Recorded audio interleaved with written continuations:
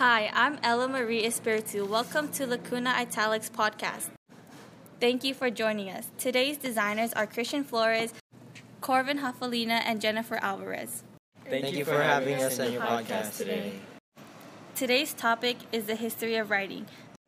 The first question is, when did the writing start in the Middle East? The writing in the Middle East started by Sumerians in 3500 BCE.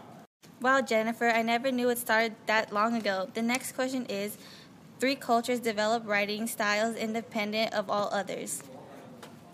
The 3 cultures that developed writing styles independently of all were the Egyptian, Chinese, and the Mayans. Oh my gosh, Christian, I never knew that all 3 cultures developed in their own writing styles independently.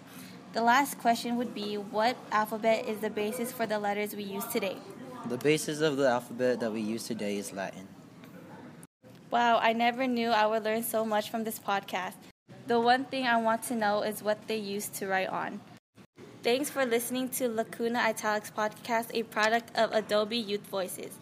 This is Lacuna Italics signing off. See you next time.